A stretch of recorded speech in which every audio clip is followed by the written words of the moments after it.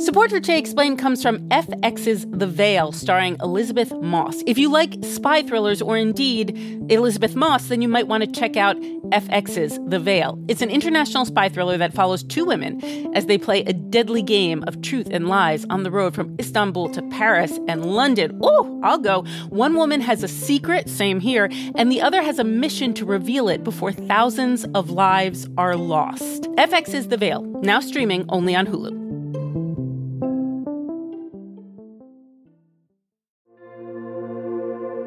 Support for this podcast comes from Planned Parenthood. It's hard to imagine a world where we leave future generations with fewer rights and freedoms. Since the Supreme Court's decision to overturn Roe v. Wade, politicians in nearly every state have introduced bills aimed at blocking people from getting the essential sexual and reproductive care they need, including abortion. Planned Parenthood believes everyone deserves access to care. And with supporters like you, they can reclaim our rights and protect and expand access to abortion care. Visit PlannedParenthood.org/future to learn more and support their cause.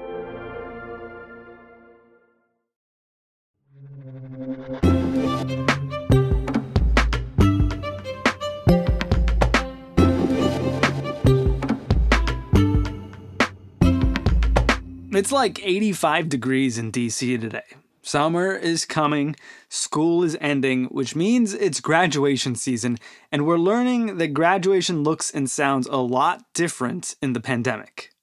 On behalf of the faculty, the students, and the alumni, I would like to welcome you to the first virtual commencement ceremonies in the history of Georgia Southwestern State University.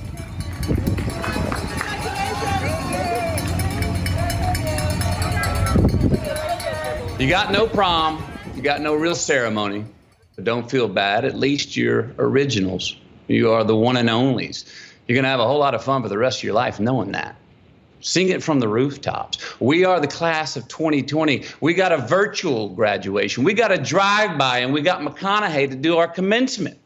Now, while having Matthew McConaughey drop into your commencement might sound all right, it still falls short of what a lot of people have been dreaming of their entire lives. People like Annie Chadha. She's a graduating senior at the University of Washington in Seattle. Oh, man. Honestly, like this is going to sound terrible because I feel like I always plan things out and, all that good stuff. Mm-hmm. I thought everything was going to be normal. And I think that was a terrible assumption I had. I think I should have been more realist. Like, I'm an optimist. So I'm like, it's going to be fine. It's going to be okay. We'll figure it out. You are not going to miss your graduation. No, I wasn't. And, it's so tough because I'm a child of formerly incarcerated parents. My dad, he was in prison for a long time, and he missed my high school graduation, unfortunately. So, the college one, since he's out, it was supposed to be kind of like, hey, like I did this for us. And especially as a first generation, it's like, I don't want to say I only went to school to college just to walk the stage. Yeah. That's not right.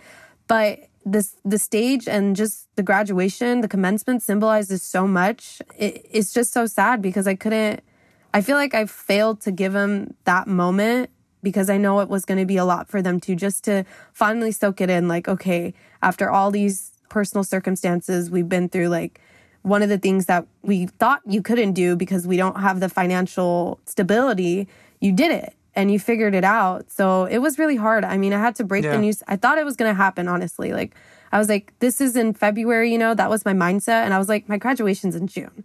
That's like a lot of time for them to figure it out. All the health officials and, the administration, like they'll figure it out. And unfortunately, that was wrong, but it was tough. Yeah. When did you find out? When did you get the official word from the University of Washington? Oh, I was really upset at them for that. I was on the phone with advisors and they were telling me that they're figuring it out. And this was in the beginning or end of March. And they were like, they're going to do something. Don't worry. Like, they know how much this moment means to you guys, all that stuff. And they literally told us in the middle of April. So very recently, I found out. And it was like an email. So other universities like University of Southern California, San Francisco State, different universities were postponing it. So even though they sent like, hey, it's not going to happen, there's a virtual ceremony, we're going to postpone it into fall.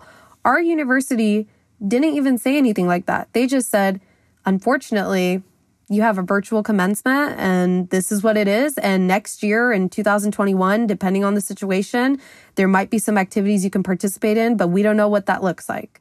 What's a virtual commencement anyway, for the people who aren't familiar? Which I imagine is most people. Yeah. So, honestly, I haven't been through it, so I'm hoping to see, but I've seen videos and it just looks like the dean, the president of the school, like a bunch of different people just calling out your names and putting a photo up of you with a quote as to what they said, because that's oh no, that's what I have. So it's basically a Zoom. It's what we're doing right now. Yeah, a Zoom chat, and it's so. And they were like, "Hey, if you want to send this link to your family and friends, you can." Like, I will send it to them, of course, but what are they going to do? They can't even scream and yell. Like, it has to be on mute, so they're just screaming in their house, and they're going to look so weird. Like, all the neighbors are going to be like, "What are they doing in there?" How did you break the news to your dad, who had just gotten out of prison and was going to see your first ever graduation? And this is the big one, I imagine. Yeah, it was tough. I called my mom first because I'm very close to my mom. And, she's been through a lot. And it was tough because I was crying. I was like bawling uncontrollably because I really wanted that moment. It meant so much to me. And I know it meant so much to them. And she was just, she's my mom. Like a mom, they just know what to say.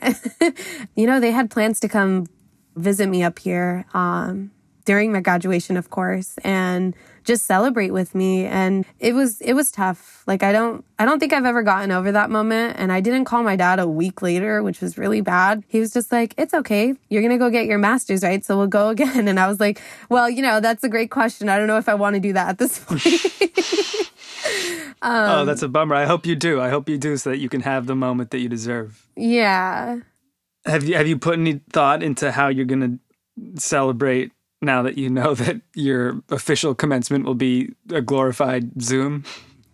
I don't even know. I forgot when the date is, which sounds terrible. I knew the set dates of in-person graduation.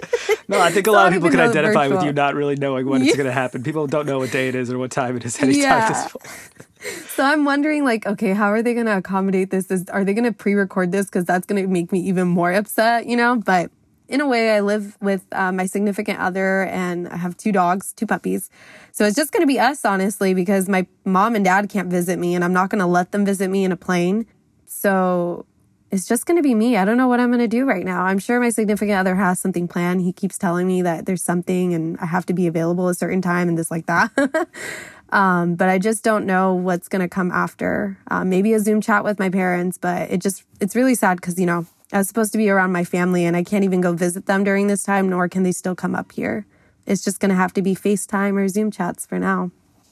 Well, Annie, I tell you what, our plan for this episode was to talk to someone like you and then to talk to a reporter named Annie Lowrey from The Atlantic about what graduates like you are facing right now, like with the job market and with the economy. But if you want to stick around after that, we're going to throw you a graduation ceremony on this show.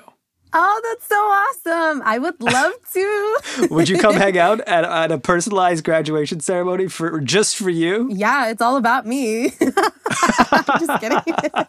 Of course I would. Well, all right, we're going to take a break and then talk to other Annie Lowrey, about what kind of world you're facing as a graduate in 2020. And then we're going to throw you a party. Yay! I'm so excited. Support for Jay Explained comes from FX's The Veil, starring Elizabeth Moss. If you like spy thrillers or indeed Elizabeth Moss, then you might want to check out FX's The Veil. It's an international spy thriller that follows 2 women as they play a deadly game of truth and lies on the road from Istanbul to Paris and London. Oh, I'll go. One woman has a secret, same here, and the other has a mission to reveal it before thousands of lives are lost. FX's The Veil, now streaming only on Hulu.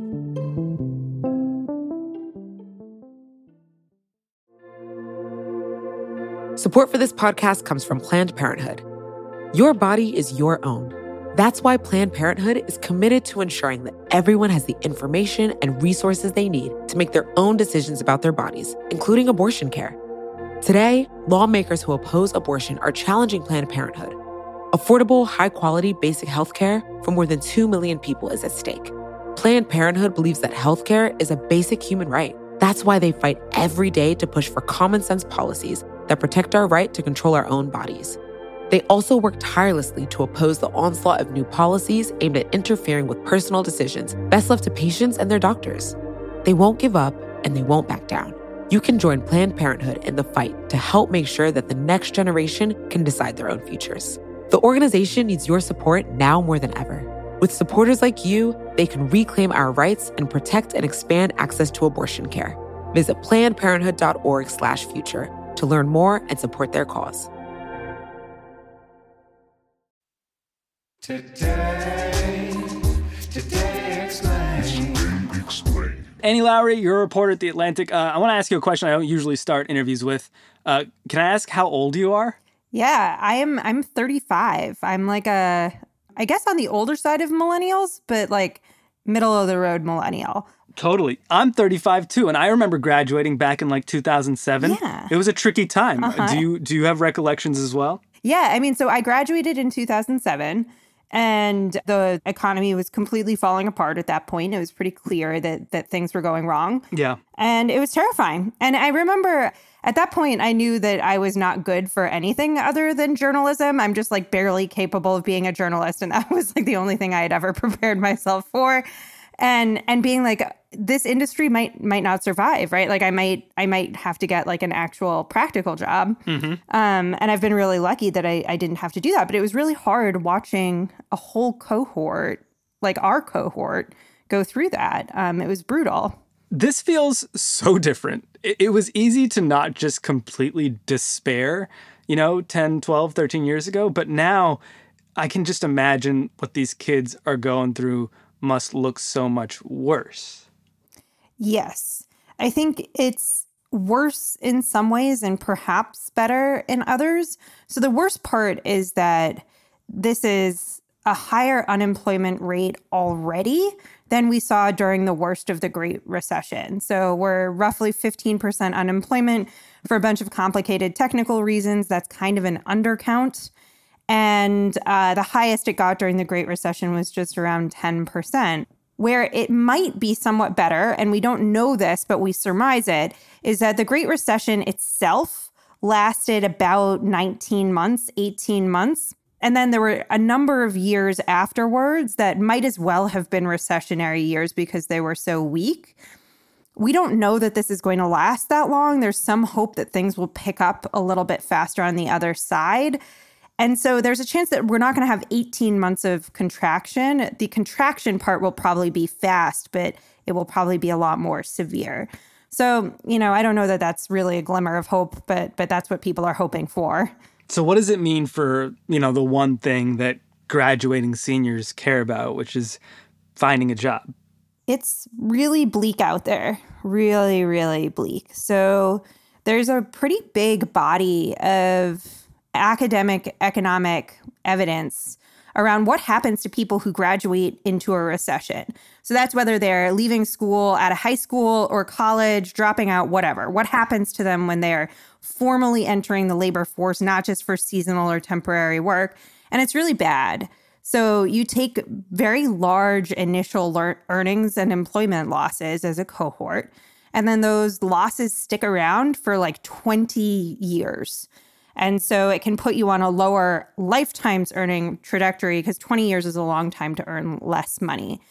And so for the class of 2020, that is what we expect to happen. They are going to have a really high unemployment rate, and probably that kind of scarring and pain is going to stick around for them for quite some time compared with like the class of 2019 or 2018. So what are graduating seniors like, other Annie in Washington State to do? I think it's going to be interesting to see political systems change to accommodate the demands of these younger people. It has been apparent for decades that the United States has, for instance, a problematically expensive and insufficient in coverage system of health insurance. It has been apparent for decades that the United States has a system of childcare that's wildly unequal, and that parents are by and large left alone to figure out what to do with their kids up to the age of 5, unlike all of our peer OECD countries. The United States has looser labor standards. It has a smaller safety net. All of these things combine to manufacture precarity. And there are policy solutions for all of these things. But to what extent the political system is capable of responding is a really big problem. And this gets into issues of partisanship, of voter disenfranchisement, of the structure of the Senate. It's really, really hard. But, Gen Xers and millennials are now really, really big and powerful voting blocs. And to the extent that, they haven't really existed in an economy where the rising tide has been lifting all boats for some time, maybe there's more of a demand for change. I mean, the last time we had you on the show, it was to talk about your book, Give People Money, which is all about universal basic income. Were you surprised to see Donald Trump do a version of that last month? No. So there are really great proposals that would basically say when we have an employment shock, when all of a sudden a bunch of people get laid off, we should just start sending checks to them. And we should tie those checks to the unemployment rate. So once the unemployment rate comes back down, you stop doing it automatically. And that this would be a really efficient and effective countercyclical policy.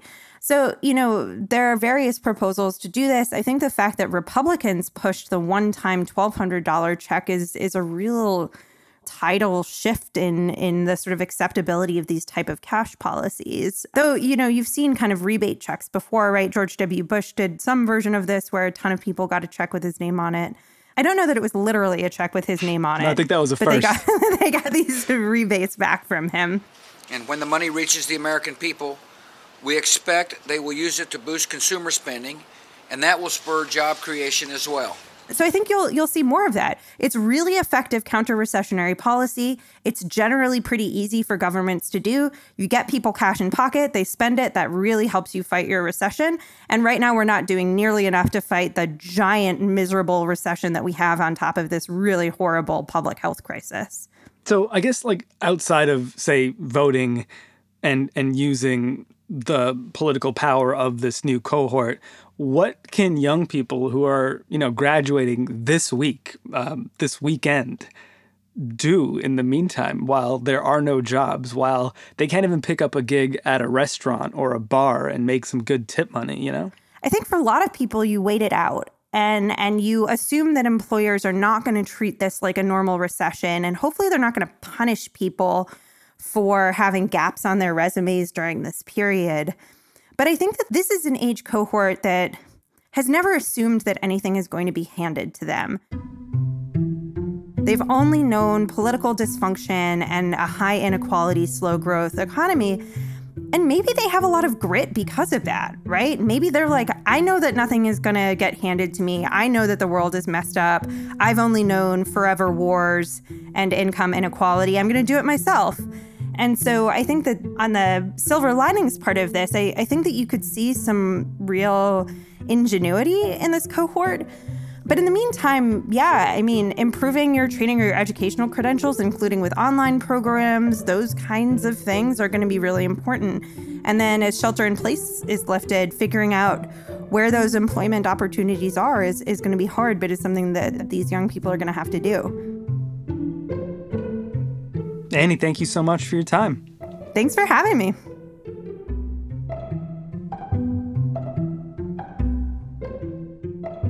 Annie Chadha, welcome back. What did you think of what Annie Lowrey had to say? I was really optimistic after listening to her. Really? I kind of felt optimistic in the sense that it's going to be difficult and it's going to be really hard for the next couple of years. And I don't know how long, but I think for me, I'm someone that is resilient. And that's something that has always stuck with me. And I feel like this is just another situation that I'm going to have to get through. And I'm not going to sit around. And it might take a while for me to get there and for my cohort and every single person that's, going through something right now. But I think holding on to that glimmer of hope is what's kind of getting me through the moment. I think that's a great attitude. And I'm glad you're optimistic because the alternative is to be really cynical and to despair. And in my experience, that's less productive. Yeah, I don't know if it's going to be this year or a few years from now, what's going to happen. But I'm going to figure it out, just like every other situation. And I hope my cohort and all the people that, are listening to this kind of hold on to that glimmer of hope. It's really hard, but that's that's the best that we can do right now. And, you know, it's going to be okay.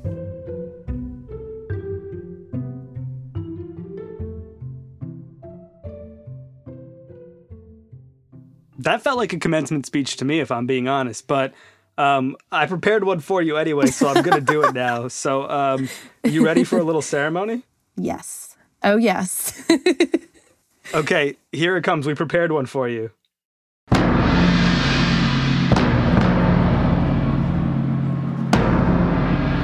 Graduates and guests, welcome to the University of Washington's 145th commencement ceremony, honoring the graduating class of 2020.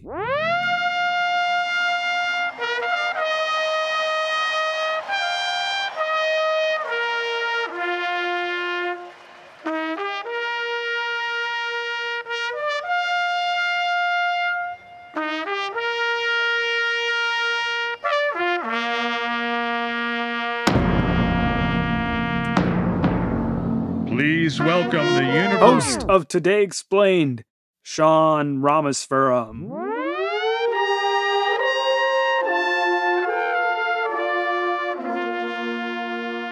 Hello, Annie and the class of 2020. It's great to be here today. I want to share with you something a friend of mine said recently that really stuck with me. Maybe it's because he said it yesterday. Only time will tell. What he said was short and sweet. He said, "The things I would do for precedented times." I host this daily news podcast for Vox called Today Explained. Every day, my team and I try to explain the most important news in the country and the world, and we end up using the word unprecedented a lot. So much that we actually try to not use it for fear it'll lose its meaning. But think for a minute about all of the unprecedented things we've seen in the past few years. Back in 2016, when a lot of you were just showing up to your universities, we had this unprecedented election. We were going to get our first female president or our first reality TV president. It was unprecedented. And after we were inundated with tweets, with investigations, with indictments, with firings, and impeachment, a Brexit, and now we have a pandemic. We've had versions of these kinds of events in our history, but everything feels without precedent now because there's just so much more information and misinformation flying at us at all times from different sources, and it's overwhelming, right? That's why shows like ours exist, but it's not always bad, and that's what I wanted to remind you of today. I think if it were all bad, it'd be really hard to make a daily news show. It'd be really hard to get out of bed in the morning. It would just be totally exhausting. And I have to say that after 2.5 years and almost 600 episodes of this show, the thing that's given me and my team the most hope about the world is you. It's the class of 2020. You're a generation that doesn't assume the world is beyond repair, that doesn't look at a divisive politics and disengage. Some of the episodes that have given us the most inspiration and hope were about you. In the early days of our show, we covered the March for Our Lives. I'm sure some of you were out there marching in Washington, D.C., or elsewhere in the country demanding gun control and making the whole world pay attention. Then Greta showed up. And she wasn't even old enough to vote, but she stared down the most powerful people in the world at the United Nations. She led climate strikes across the entire planet.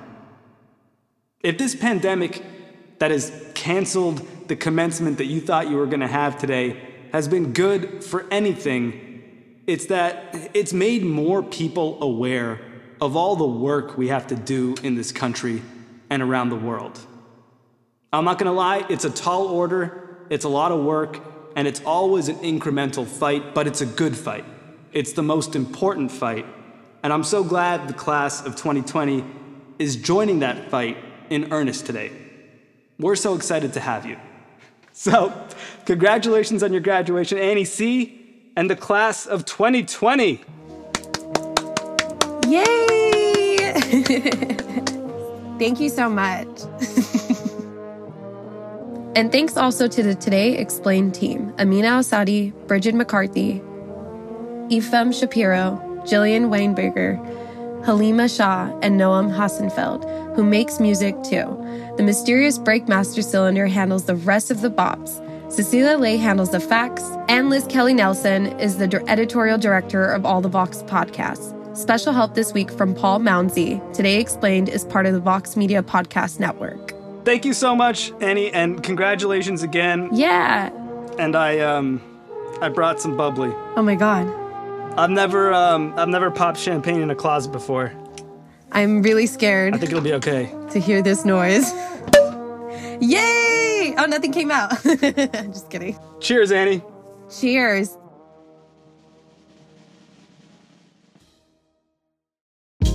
Hey, this is Scott Galloway, author, professor, entrepreneur, and most importantly, host of the Prop G podcast. We got a special series running on right now called The Future of Work, where I answer all your questions on, surprise, the future of work. Questions including, what are we missing when we work remotely? Or how do we handle work-life balance when a major opportunity comes knocking? From the provocative to the technical, we're offering insights you won't want to miss. So tune in to The Future of Work, a Prop G Pod special sponsored by Canva. You can find it on the Prop G Pod wherever you get your podcasts.